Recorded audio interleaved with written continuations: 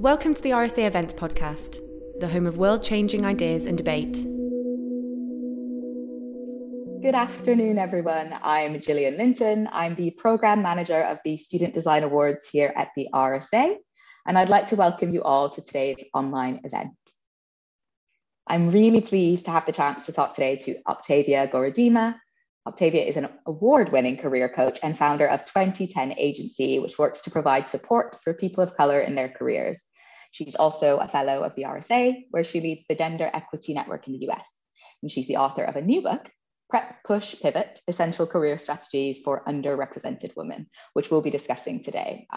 If those of you watching along would like to join the conversation about the event on Twitter, you're more than welcome to do so using the hashtag RSA Success, or here in our YouTube chat as well.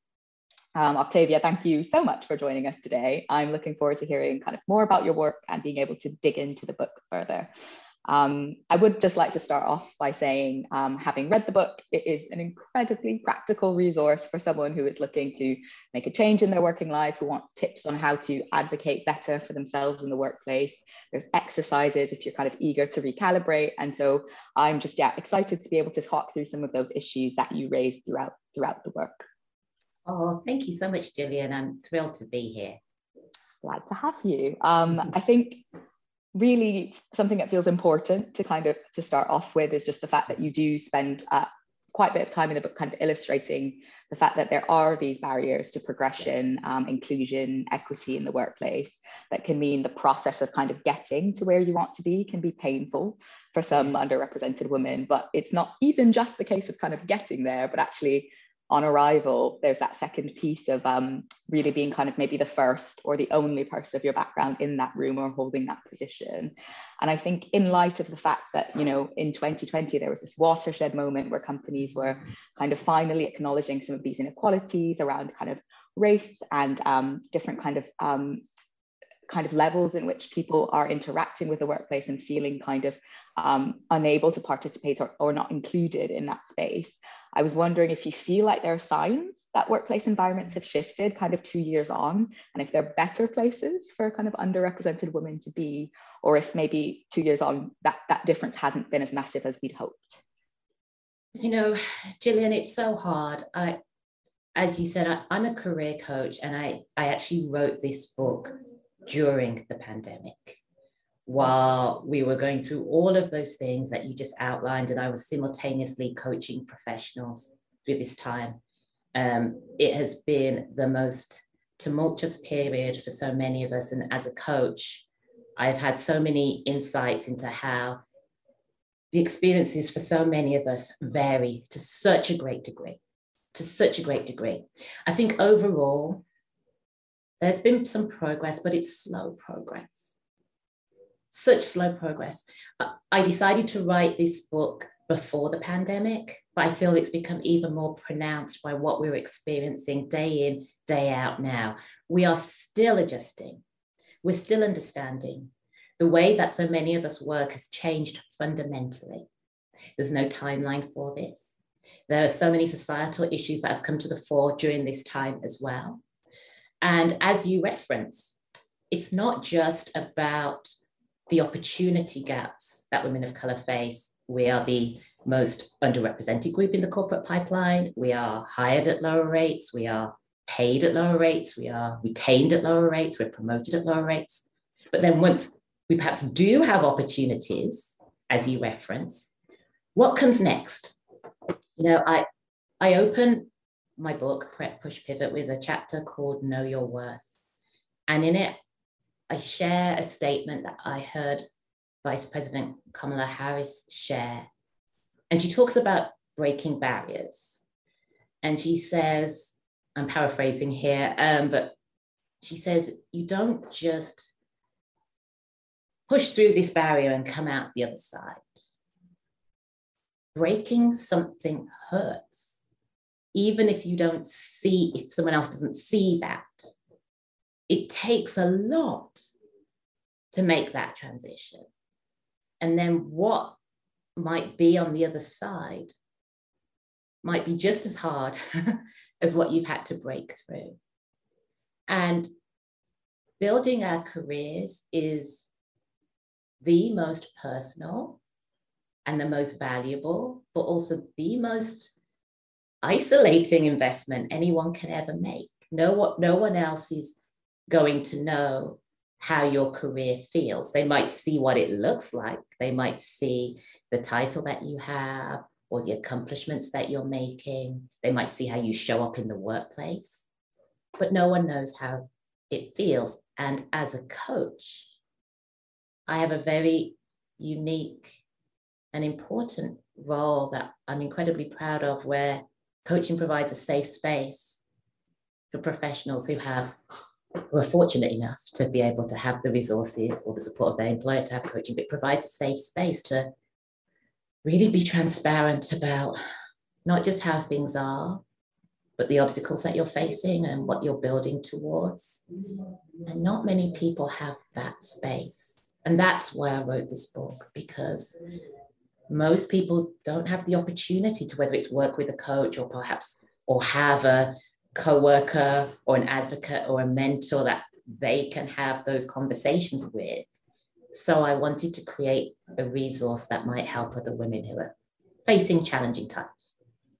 And you definitely do that, because I think some people also aren't necessarily aware, as you say, if they haven't had the resources through their company, or they haven't themselves been able to maybe afford to have that kind of one-on-one coaching experience, you might not actually necessarily know what it is you gain from doing that. And I think you do really lay out throughout the book kind of questions you can be asking yourself as you kind of begin that work, thinking about where next you want to go. And I think you make a really interesting point about it being quite a personal experience of deciding what it is you want to do in your work. And I think something that's come up a lot in this period as people are reevaluating what work means to them is this kind of understanding of how important that career is in your life, and how do you balance that alongside other responsibilities and things you have going on. And I think some people have found it can be quite difficult to actually separate yourself from your career and think about it as not just like who you are as a person, but maybe something that you do. And I think a lot of people want that advice. And I wonder what advice you would give around how to continue to pursue work that, as you say, feels meaningful, feels fulfilling, feels aligned, without maybe allowing it to completely overtake your identity and who you are as a person. You know, it's a great question, and there's no right or wrong, because how we feel about our careers can vary. How we feel it is so personal to us, and also it can depend on what stage you're at in terms of whether we're breaking through or building or growing or striving or comfortable, right? Because careers aren't this trajectory that you might think they are when you're perhaps embarking on a path. Careers are messy, Gillian. They're super, super messy. You know, there's ups and downs. Sometimes you feel like you're moving backwards. Sometimes you feel like you're standing still. Sometimes you're happy to be still for a minute. Sometimes you're striving for that next piece. But to the point that you're making, that I firmly believe that success and identity is for you as an individual to define. And as a coach, I always meet professionals where they are in terms of what their personal goals are and what work means to them. What it means to me has changed in this pandemic. And what it means to so many of us has shifted during this time. I think, though, it's really important, though, that what you say about identity, if you're an underrepresented professional, no matter what you do and what stage of career you are in your career, there's a story that many people might not know about what it's taken for you to get where you are, even if you're not finished yet. And when you've had to work really hard or do things that maybe people in your circle or you haven't done before, your work is going to be incredibly important to you. If you're one of the few at your place of work, there's even more significance. You're also a role model to others. You know, there have been so many times in my professional career before I became a coach where I was the only Black woman in a meeting or on a team or in the building, you know, at times.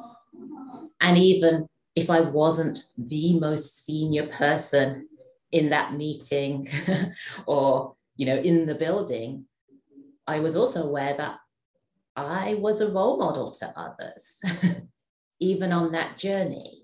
So I think identity is a multifaceted thing when you ask that question. And there can be a lot of weight to that, which can be an advantage, but also can be difficult sometimes. I really wanted to follow off the back of what you just shared to just really emphasize that kind of question around a tension really between the way we show up in the workplace, being kind of maybe wanting to kind of be our whole selves and feel really comfortable in how we behave in the workplace. We're really kind of balancing that off by the fact that we do have to remain really professional, and the standards also of professionalism aren't necessarily aligned with who we are as people. And so how do we understand those two things, and what does that actually, how do we walk that line, and how do you help people kind of navigate being comfortable in themselves while also understanding that if they are too much themselves, potentially that could have negative consequences on their careers, depending on the office culture they're operating in? Yeah, I think it's such an important question, Gillian. And as a coach, I always advocate that you show up as your most authentic self. But I also recognize that everyone's workplace culture, team, dynamics, environment can vary substantially and can change substantially. But here's the thing, in my book, I talk about cementing your career values. And these are components about how you do your work, what you do at work, the environments that you thrive in, what you need to thrive, that are unique to you.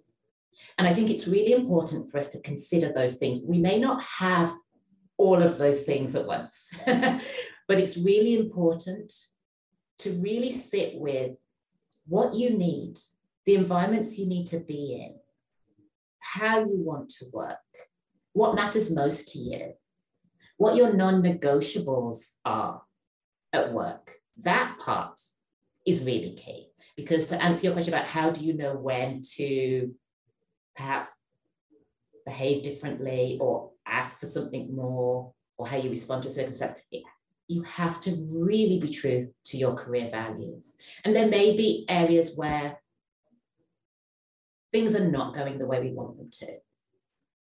And sometimes we have to stop and think, is this a short-term issue that will change? Or is this a longer-term issue that I need to address so that I'm moving in the direction that I want to move in?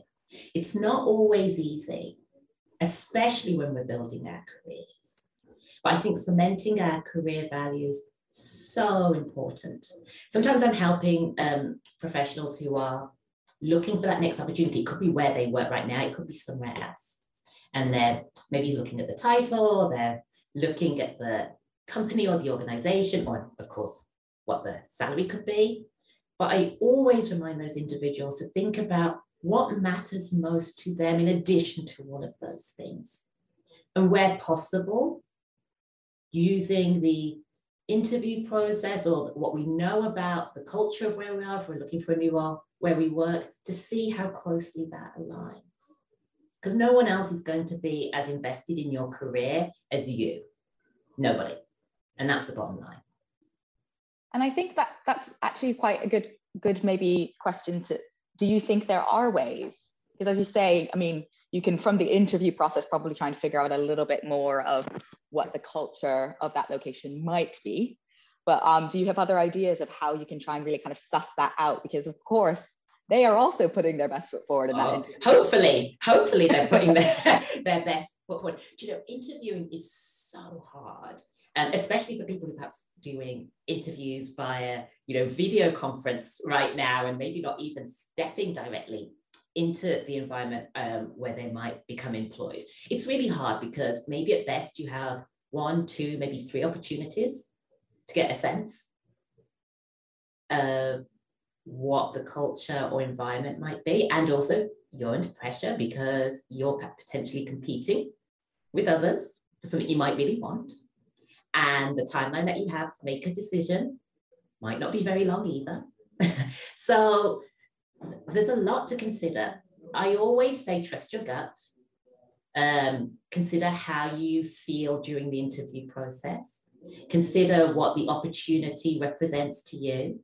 Consider how it aligns with those, based on what you know, with your career values.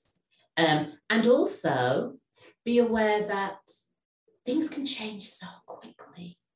You can start a role and all of a sudden there's a reorganization, or the person who hired you maybe transfers to work on another project, or maybe the remit and scope of what your organization does shifts. Things can change so quickly. So also be aware that if you are anchored in knowing what's important to you, what you're building towards, what matters to you, you can face whatever comes at you. You can definitely do that. But I think definitely having your eyes wide open during the process is really important. And sometimes some employers forget that it is a two-way process, that interview process. It's an opportunity for the candidate to really get to know you and your organization. And that's really, really, really important to do, But it's hard because we often don't have a lot of time and space to do that. We may not know people that work at that company or organization.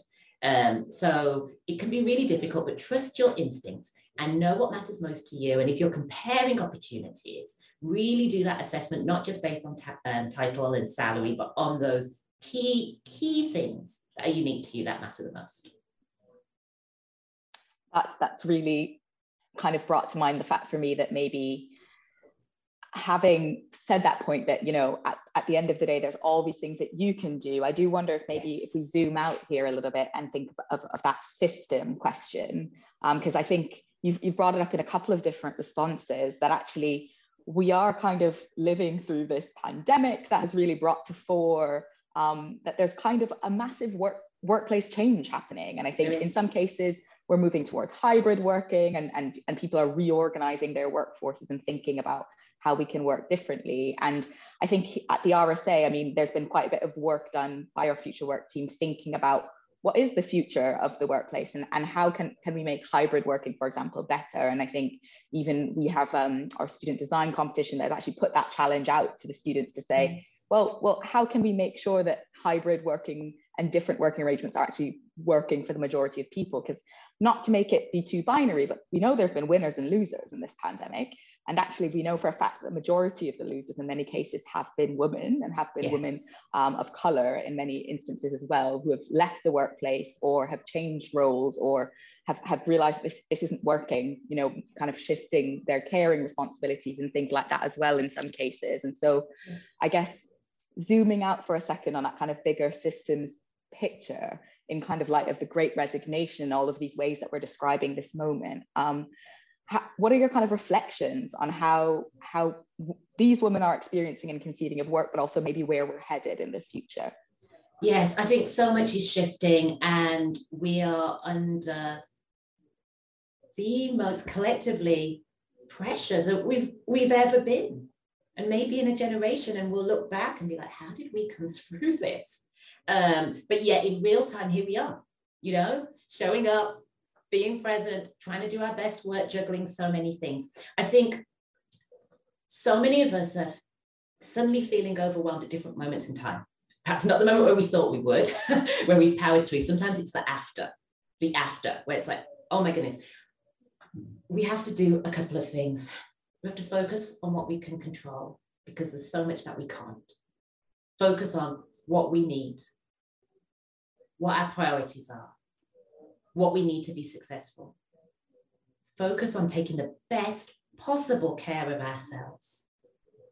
And that might mean doing less.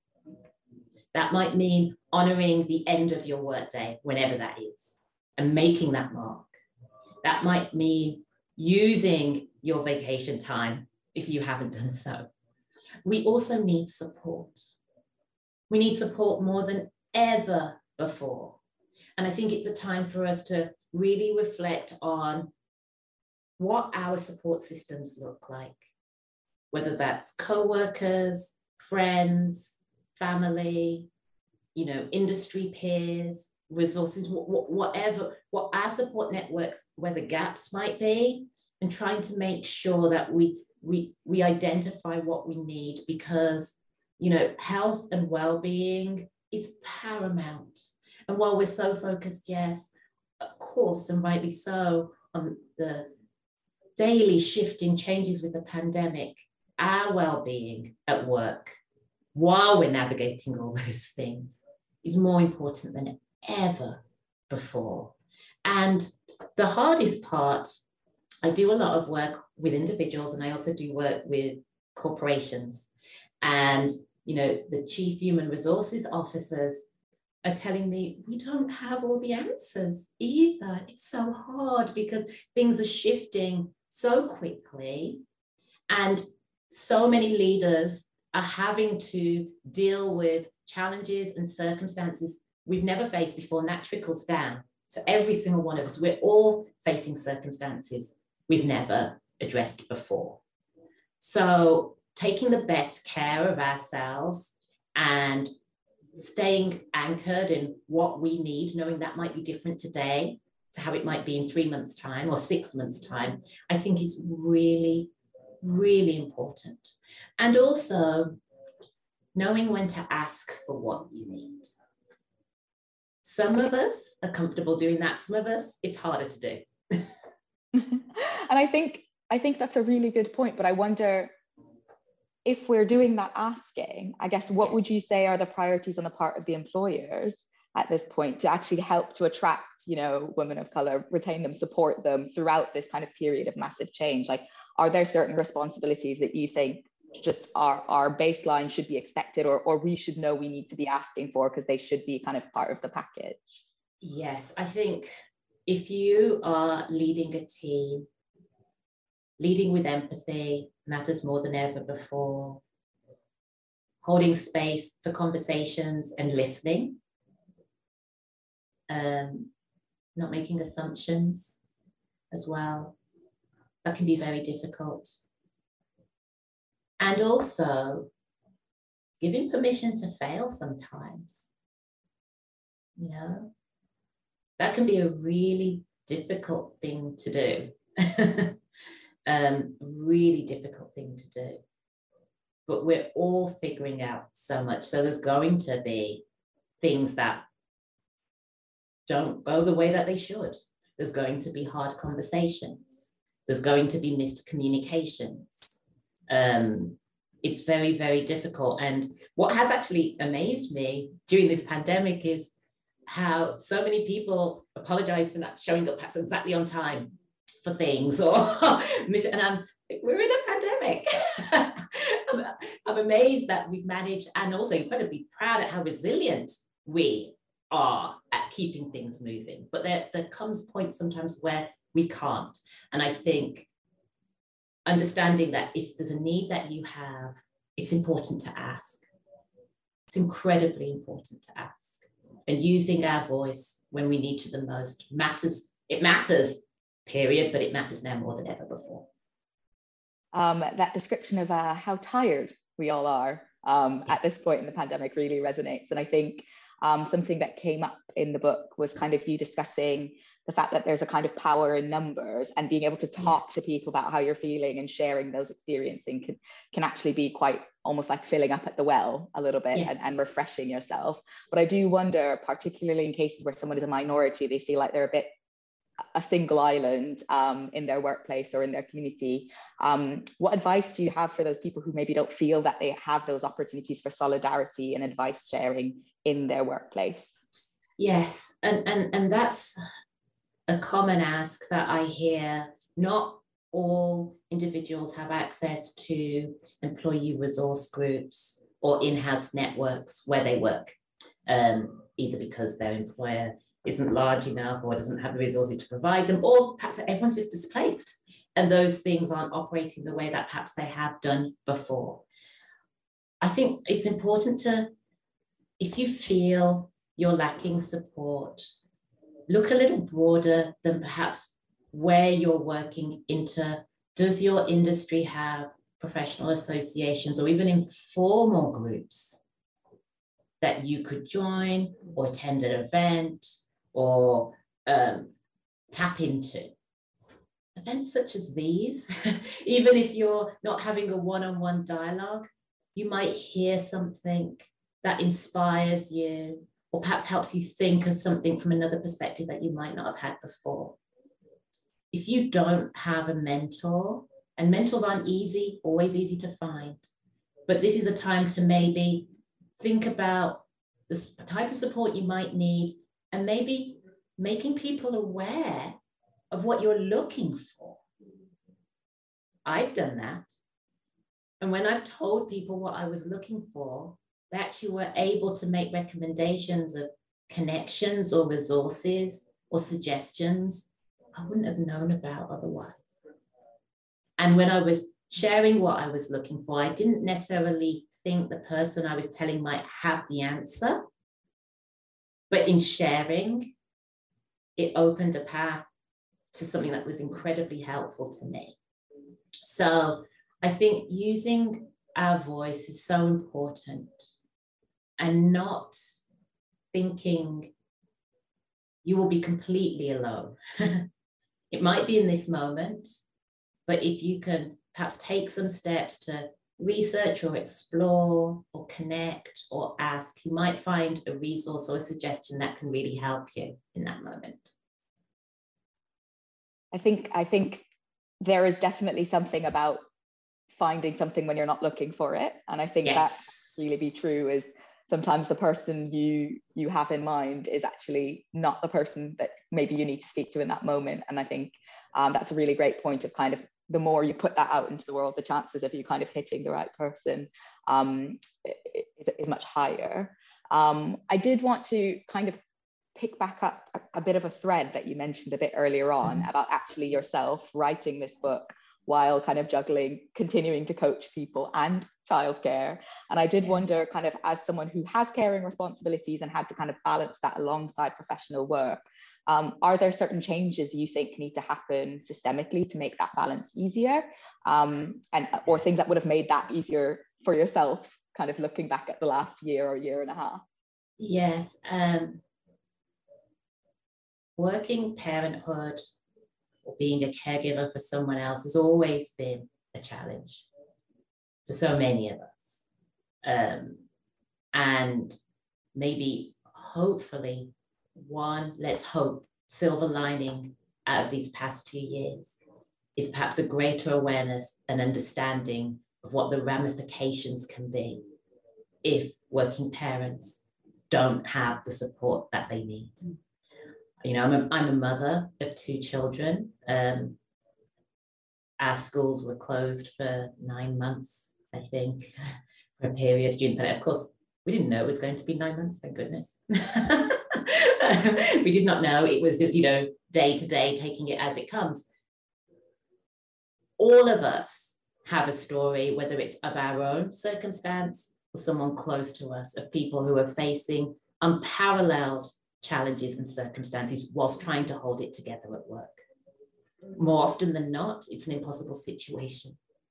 That whether that's pre-pandemic or during pandemic, it's the hardest of things to juggle. And I have the benefit of some hindsight, having been a parent now for 12 years, in terms of learning literally as I go, and also as a coach supporting other working parents. We are not superheroes. And often when you're a caregiver, your first priority is, of course, the person you are responsible for, and then, of course, your professional responsibilities too. That's a given. But we also have to make sure we take the best possible care of ourselves and set ourselves up for success. Communicating what we need, as I just referenced, is so important. Also managing our own expectations too. Whether it's in what we have to do that day, or what our priorities are for that week or that month, or even for this period, is, I think, pivotal. I dropped a lot of balls while I was writing my book. a lot. I had to learn to say no to things, which for me personally wasn't something I was used to doing. And I have to say also, as a Black woman, sometimes there's a fear that if I say no, will I get asked to do something again? Will the assumption be that I don't want to do something? Am I going to miss an opportunity that could be really good for me if I don't do this? It can be really, really difficult. But I had to personally get really clear on what my priorities were and what my non-negotiables had to be to meet those priorities.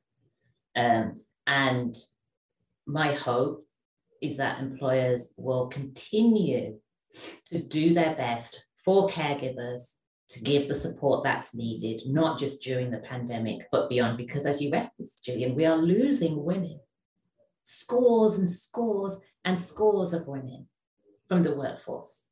Before the pandemic, the World Economic Forum had projected it would take a century for women to close the gender pay gap. What's going to happen if we continue to lose more and more women from the workforce? It's frightening. But then also the personal decisions that we have to make about what we can and can't do are so difficult, So I think in that moment, we have to learn sometimes how to be our own best advocates. That's not always easy, but we have to, because it can be a very difficult position to be in when you're trying to juggle those multiple responsibilities. And I think, I guess that what that brings to mind for me is, if someone is listening to this talk today and they're actually in a position of kind of relative power in their workplace, are there certain kind of almost policies, groups? Is it a case of advocating for a union or a group of staff that are kind of working around a diversity kind of policy? Are there certain things that almost are pretty good asks to try and get going in your workplace to get certain things changed? Yeah, I think a lot of employers are striving to listen and adjust and evolve. It's been such an important and poignant time for so many of us. So many people are facing so many challenges, and those things are changing day by day as we're changing how we work, and we're shifting from hybrid to in person and how we work and what we do. I think as individuals, we're so beholden, of course, to the decisions of others. It can be hard to know how we can impact change ourselves. And that's why I wrote this book, because when you're trying to walk that line, you feel alone. When you are like, I have to log off at 5 p.m. because I've got to take care of this responsibility. It can be a very, you could be thinking about necessarily, well, what's the policy here? You've got to do this. You've got to try and figure this out. One of my friends was telling me about how she's juggling her meetings, around, school schedules and, being on Zoom and, not the most professional of settings as a result, because she still wants to show up and navigate all of those things. And so I think it's really important for us to recognize that we are doing the best that we possibly can, and that perfection may not be there for us in this moment, but doing the best that we possibly can. And if you're doing the best that you possibly can, then give yourself some grace in that time. I think that is something that everyone should take away at this point in the pandemic, because I think we're all deserving of some grace as we try and kind of work through something that has been going on much longer than any of us had hoped. I think this kind of makes me think, if someone is in their kind of work environment at the moment, feeling really demotivated, as I said, really tired at this point, they know they want to make that shift. It can be quite difficult to kind of take that leap, especially if it's potentially a pivot into a different space. But as we know that there's kind of this widespread movement at the moment of people kind of quitting and deciding that actually they want a different career, they want a different kind of work-life balance. what advice do you have for people who are considering making that switch, but finding it really hard to find the energy to actually make that movement? Is there something they can do in the meantime until they have the energy to make the shift? Yeah, I think knowing that if you're not happy where you are now, that is not going to define you forever. And you might not know the exact moment where that pivot will be made. But if you start, even just the awareness is the most powerful place to start. And then knowing that every step you take, whether it's, sequential, whether you have to pause for a while, are all steps in the right direction. And I think finding your inner confidence and commitment, even if you feel like you're not shifting as swiftly or as immediately as you want to, is still important. Because people see the before and they see the after, but no one sees the middle. No one sees what it takes to perhaps make the decision and then start exploring and then figuring out the pieces. And often, I feel like if you're making a pivot, large or small, it's a bit like when you're trying to put a jigsaw puzzle together, but you might not have the big picture where you can see how everything's supposed to go. You're actually doing it kind of blindly, trying to, what fits, what goes here? Okay, that didn't fit, take that away. Okay, start over, maybe put that piece over. It takes a while sometimes. And I think knowing that it's not a marathon, that it's not a sprint, it might be a marathon, and having building that inner confidence in your decision to explore without necessarily knowing that final outcome and when that will be, is the most important thing that you can do. It's the most important thing that you can do, and harnessing your energy for when you are ready to perhaps have conversations or work on applications or do research or take meetings or go to events or do more networking or whatever it is that you've decided is part of that process for you. Because it will come. It will come. You just might not see it from where you are in that moment. And I can say this with authority, having pivoted myself. I can say it from having coached others through their own pivots, large and small, that it's only when you look back that you realize all of these building blocks mattered. Well, I'm afraid we're out of time, but thank you, Octavia, for speaking to me today, for sharing all these insights. And I guess if anyone listening to this was kind of on the fence and thinking, what am I doing? Then maybe that last piece is really what you needed to hear. It will happen. You will get there. And I think really to bring back that earlier point you made, your career journey is not a simple trajectory, and we don't know where you are in that journey, but you will get where you need to be. And so to those of you watching, depending on where you are, if you actually want to dig into some of those activities, do those questionnaires, think about next steps, you can get a copy of Octavia's book, Prep, Push, Pivot, either now or very soon. It will be out in March here in the UK, but it is available to pre-order now, and it's already out in the US, Canada, and Australia. So please do also stay tuned to the RSA's channels for more information about our research work and other events like these ones. And you can hit subscribe here on YouTube and visit the RSA website to find out what we're up to and how you can get involved with the work of our Global Fellowship. Thank you so much, Octavia, and thanks for watching. Thanks for listening. If you like this podcast, head to our YouTube channel for inspiring talks, interviews, and animations.